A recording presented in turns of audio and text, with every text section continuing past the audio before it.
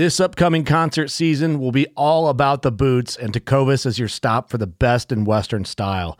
Tecovas has seasonal and limited edition offerings this spring and summer, including men's and women's boots, apparel, hats, bags, and more. All Tecovas boots are made by hand in a time-honored tradition with timeless styles that are always on trend. And Tecovas has first wear comfort with little to no break-in period. It's hard to find this level of comfort paired with this level of style. Stop by your local Tecovas store, have a complimentary drink or two, that's WCB style, and shop new styles. The smell of fresh leather and friendly staff are at your service. Many stores even have leather custom branding to make your boots truly personalized. And with regular live music and events, there's no in-store experience like it.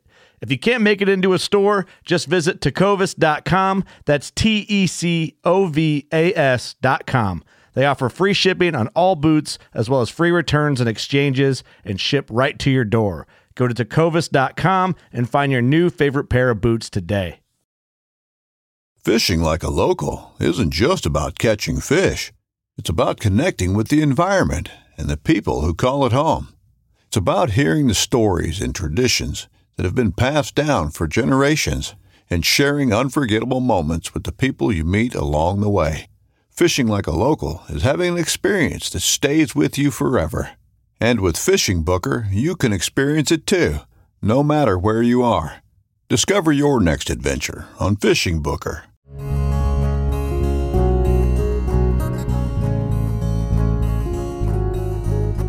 Welcome to the Casting Across Fly Fishing Podcast. I'm Matthew of CastingAcross.com, where I explore the quarry and culture of fly fishing.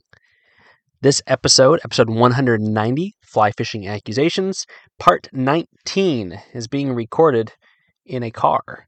Hopefully the sound is good. The sound's been a little bit squirrely as of late. I am aware of it. I've tried to make people aware of it that are on the other end of the podcast, and hopefully it can get straightened out. But that's not really what I want to talk about today. What I want to talk about today is what you want to talk about today, and actually what you've been talking about for the last few weeks. Because on an Accusations podcast, I have an opportunity to interact with what you have been writing, what you have been tweeting, what you have been sending me over at castingacross.com. So whether you're a listener or you're a reader, I'm always happy to get feedback and in any sort of comments that you may have, and even an accusation if one were to come up. So you can always send those over to me at matthew@castingacross.com.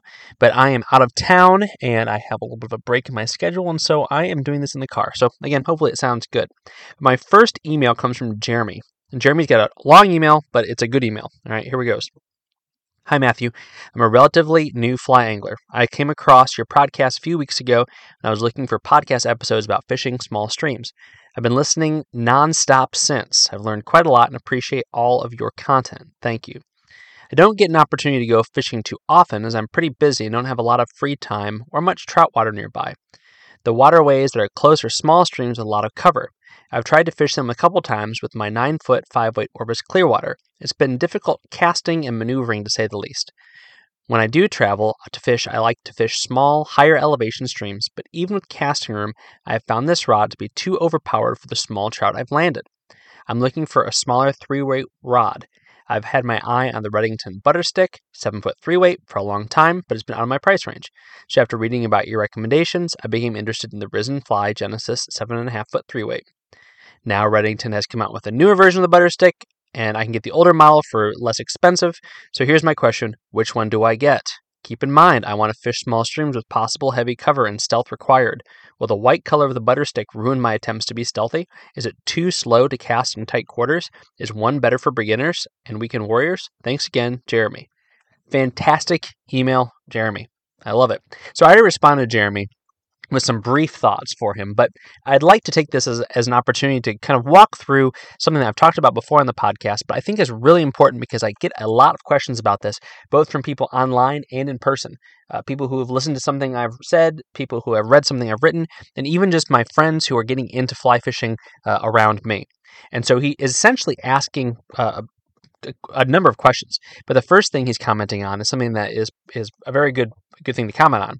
A 9-foot 5-weight is maybe a little overkill. I don't think it always is, but it might be overkill on small streams. But it's also a very difficult rod to not only maneuver, but to cast. I mean, there may be places where you need the extra 1.5 foot of vertical headspace as you're even just walking down the stream side, and having a shorter rod can be helpful.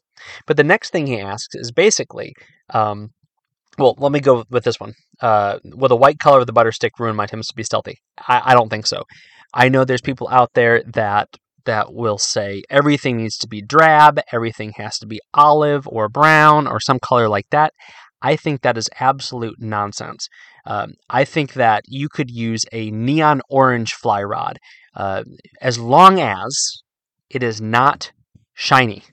I think shiny is a bigger deal, but even that is a very, very small part of the equation. Your profile against the backdrop of whatever that fish is looking at is ultimately what matters. So if you're stationary, it doesn't matter what color you're wearing. Particularly if the water has some sort of movement on it. If it's a crystal clear and deadly still water, I think maybe there would be reason to cut back on how loud your apparel is or your gear is. But under normal angling situations, and the kind of situation that Jeremy was talking about here, where it is high elevation and there's a very good chance that you're going to be at a lower angle than the fish are going to be in cover, and so they're not looking around necessarily. They're not going to notice a change in their environment from where they're sitting. From where they're sitting, they're probably just looking straight in front of them. They haven't noticed you come into their range of view. Your color isn't going to matter that much. Similarly, the flash isn't going to be that significant on a fly rod if making small casts. So, have you ever been underwater and looked up? First of all, there's distortion, and again, fish are used to that, so they're able to cope and compensate and all those things.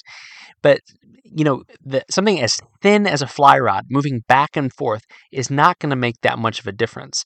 I've talked about colors of fly lines on the podcast before, and I think that's even a less of a big deal, because as that line is sitting on the surface of the water, the not only is the color mitigated by that contrast that's being created from the surface tension, as well as any sort of ambient light that is shining down on that fly line, but you also have the issue of how color is distorted and is particularly when it's something small and thin, and fly line and fly rod would certainly factor into that. All that to say, I don't think fly rod color matters that much at all. I know a lot of people who fish with very bright fiberglass rods and just do great. So that answers that question. But you know what? If it's a confidence thing, if you are going to be really tentative as far as approach and casting because of your perceived handicap because of a white fly rod, then don't do that. Because if that's going to be in the back of your head all the time, then I can't fix that. Anyway, as far as the graphite versus fiberglass, I would say go graphite if you are new. And here's why. I wrote an article about this week before last, called 3 Reasons to Pass on Glass. But basically comes down to, if you are newer, you're going to have a better casting stroke diagnostic tool with a graphite rod versus a fiberglass rod. That doesn't mean you can't learn to cast on a slower action. And again, just if you're a beginner, if you don't have much experience with anything besides one particular material, the 3 main materials for fly rods being fiberglass, graphite, and bamboo. Graphite, although it can be built to be very, very slow, generally speaking is going to be a quicker casting tool. That's to say that the action required to generate the line speed that is necessary to make a cast, so your backward stroke to get the line behind you and your forward stroke to straighten that line out in front of you, is going to be a faster stroke than with something like fiberglass or bamboo, both of which have a slower profile. And again, tapers can be constructed, rods can be built with fiberglass and with bamboo that they are faster, but generally speaking, they are going to be slower. But like I said before, it's a better diagnostic tool if you're a new angler to be able to figure out what's wrong with your cast if you have a more medium fast action fly rod, which you're going to find easier in the graphite selections. There's a lot more to that. I could spend a lot of time talking about why I think that is the best kind of rod to learn on. Is a medium fast action graphite rod. But here's a more appropriate and more applicable answer to Jeremy's question about where he's going to be fishing. And I've talked about this, I feel like ad nauseum, but again, I know not everybody listens to everything I've ever said or written. I think that line control, particularly on your back cast, is one of the most underrated aspects of fishing small streams. One of the biggest reasons that people get frustrated about fishing small streams is because they're getting hung up in streamside vegetation as well as in the canopy above them.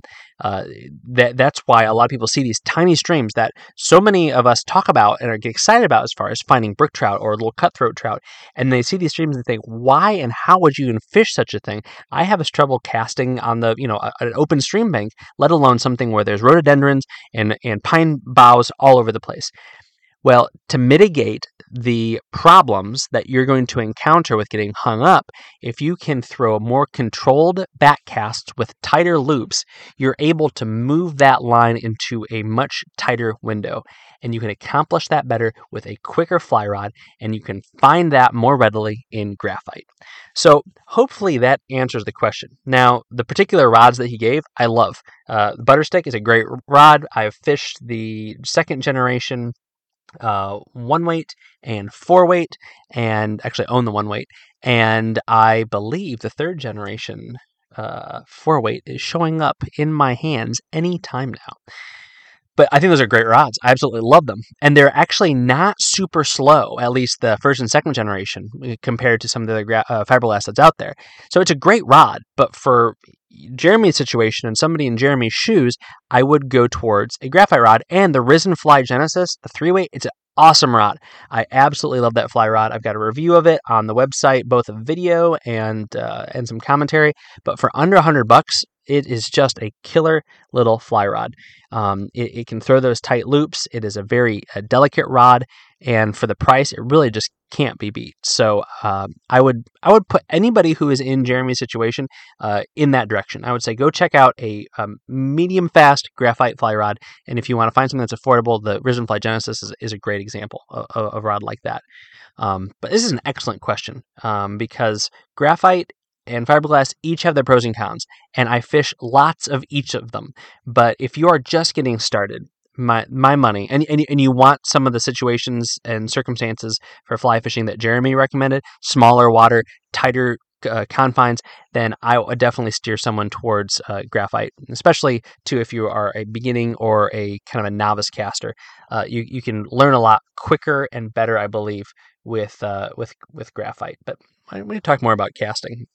It doesn't make for great radio, so that's usually why I don't do it, I guess. But people want to know. And I think if you hear something or say something, then that can get you started on a journey towards making better casting instruction choices and practice. And so maybe we'll talk about that in the near future. All right, the next email is from M.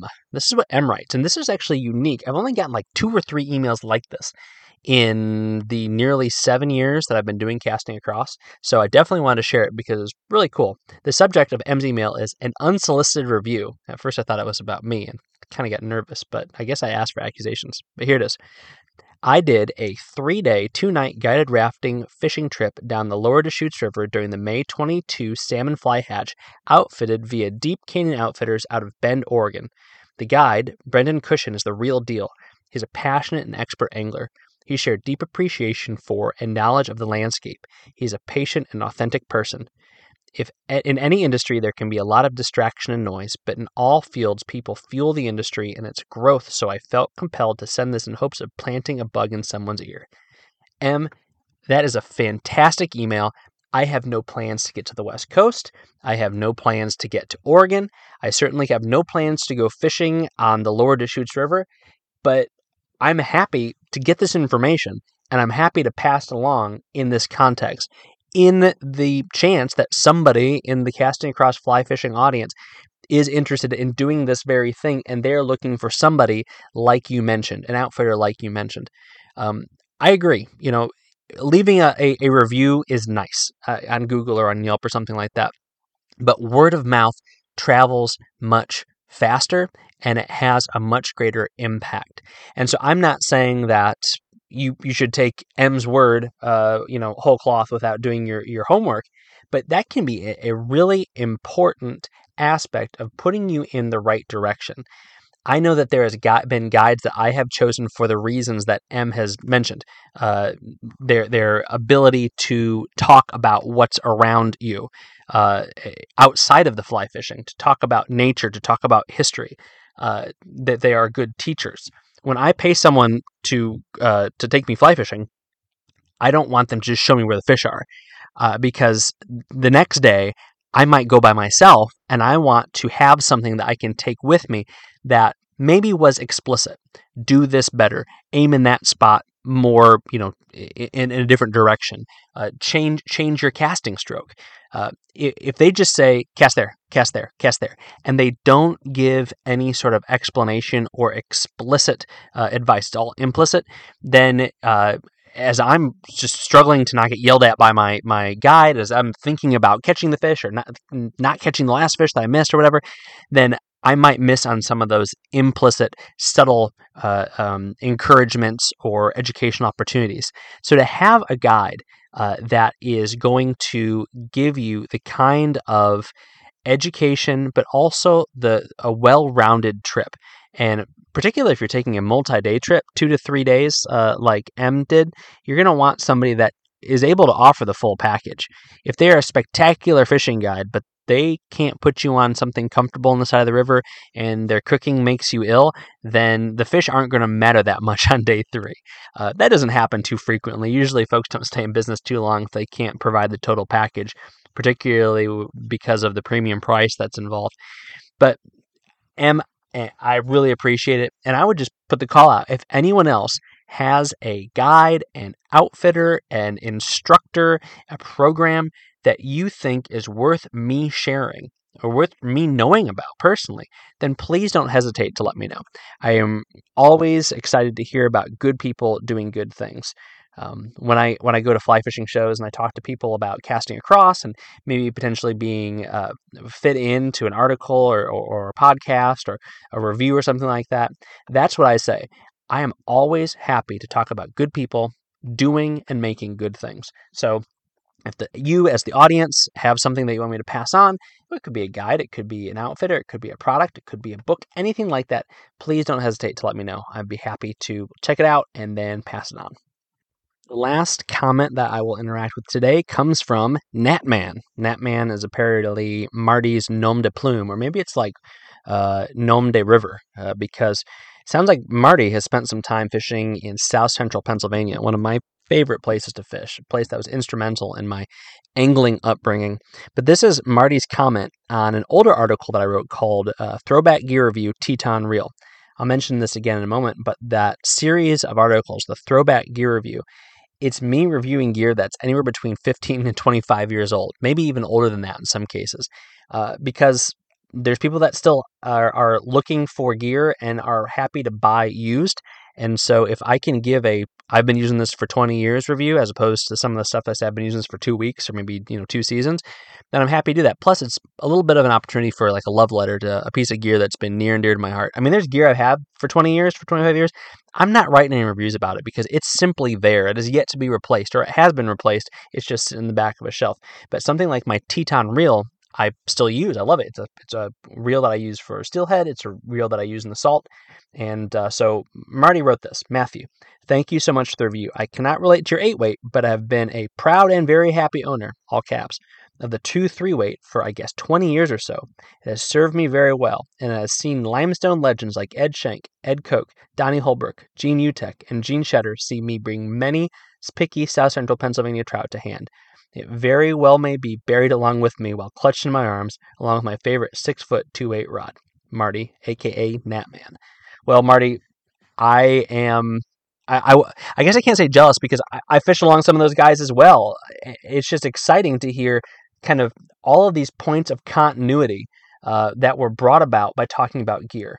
And I guess I wanted to use Marty's comment in the waning moments of the podcast to mention a little bit about why I talk about fly fishing gear so much. First and foremost, it's necessary. You can't reel in a fish without a reel. You can't hold line without a reel. you gotta have one. And whether it's a $5 cheap plastic one that you get off Amazon or one of these beautiful hand-painted Ables that runs you like $500, you need one. And so you're somewhere in that spectrum, right? But secondly, that piece of gear goes with you. And although it doesn't define moments, it is an accompaniment as you are in those moments. So Marty listed off a couple of guys that I have a lot of respect for in the fly fishing world. Ed Koch, Ed Shank, Gene Utek, guys that I've met, guys that I've fished alongside of. And Marty had an experience with those men with that Teton reel. And so even though I wrote a review about a saltwater version and he had a tiny little trout stream version, we're able to say, this is how I use mine. Great, this is how I used mine. And to have that connection that doesn't stop with, check out this cool kind of gunmetal blue reel, but goes beyond that and says, here's what I did with it. Here's who I met while I was using it. Here are the memories that accompany it. That's what makes it all worthwhile.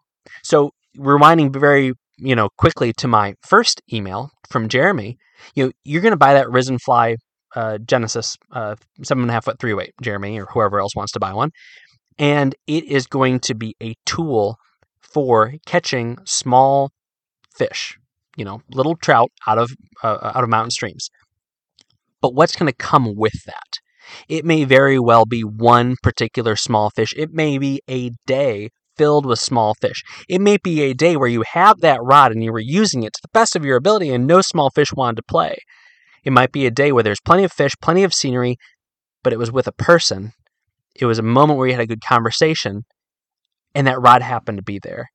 And that is what makes fly fishing gear special in a way that really transcends a lot of other stuff, I would say, because it is a conduit for moving you from where you are to this fly fishing adventure, this fly fishing moment, this fly fishing journey, whatever you want to call it. And it's a necessary piece to get you to what's more important.